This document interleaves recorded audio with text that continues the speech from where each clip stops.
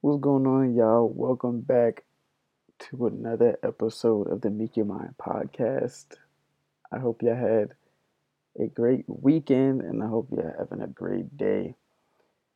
First off, I want to start by saying um, to my daily viewers, I apologize for not dropping an episode on Friday. Like, when I was recording, when I was like setting up to record this episode, um, I'm like looking on like Anchor and stuff, and I see that there's like the last episode was November 10th, and I'm like, hold on, was that busy on Friday?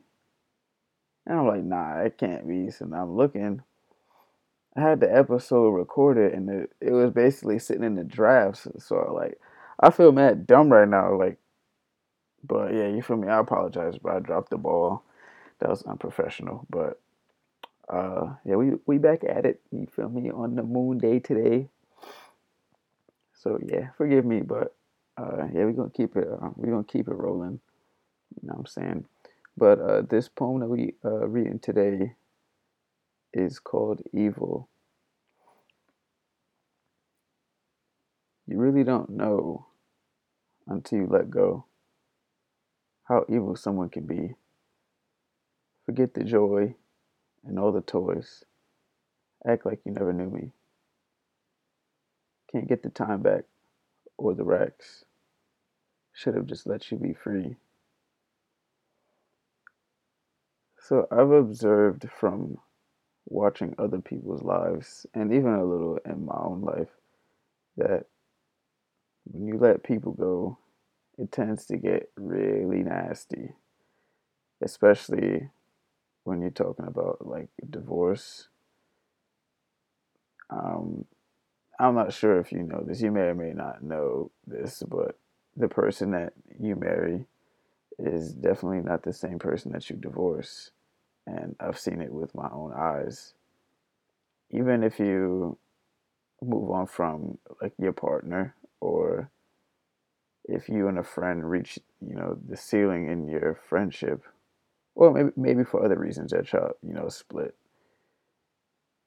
You feel me? People will definitely like throw dirt on your name to make it seem like you're something or someone that you are not. And this could have multiple effects. Mutual friends can turn on you. You can lose out on opportunities like a job, scholarships, sponsorships. You know, it gets wicked. And then you realize the people who actually mattered, the people that stick by your side through thick and thin. And, that brings me to another point about a prior episode where I talked about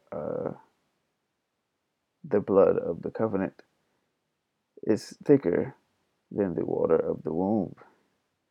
So I would, suggest that you find some loyal people who are going to be with you during your tough times, and find people who you are going to be with during their tough times, because it isn't always about you. Because we all need a few people in our lives, and I'm naturally not that social person that's got a trillion friends, or is always going out my way to like try to meet new people. you know I mean, because I tend to attract extroverts. I have a lot of acquaintances, but very few friends, and those friends are like family to me. And it's safe to say that the people that I'm locked in with, we locked in for life. Like, welcome to death row type shit. You feel me? We really in this, and I love them for that. So, find your people, find your tribe, because it could save your life, and it could change your life. But with that being said, I'm gonna go ahead and skedaddle. I appreciate y'all for tuning in, and I'm gonna see y'all in the next episode.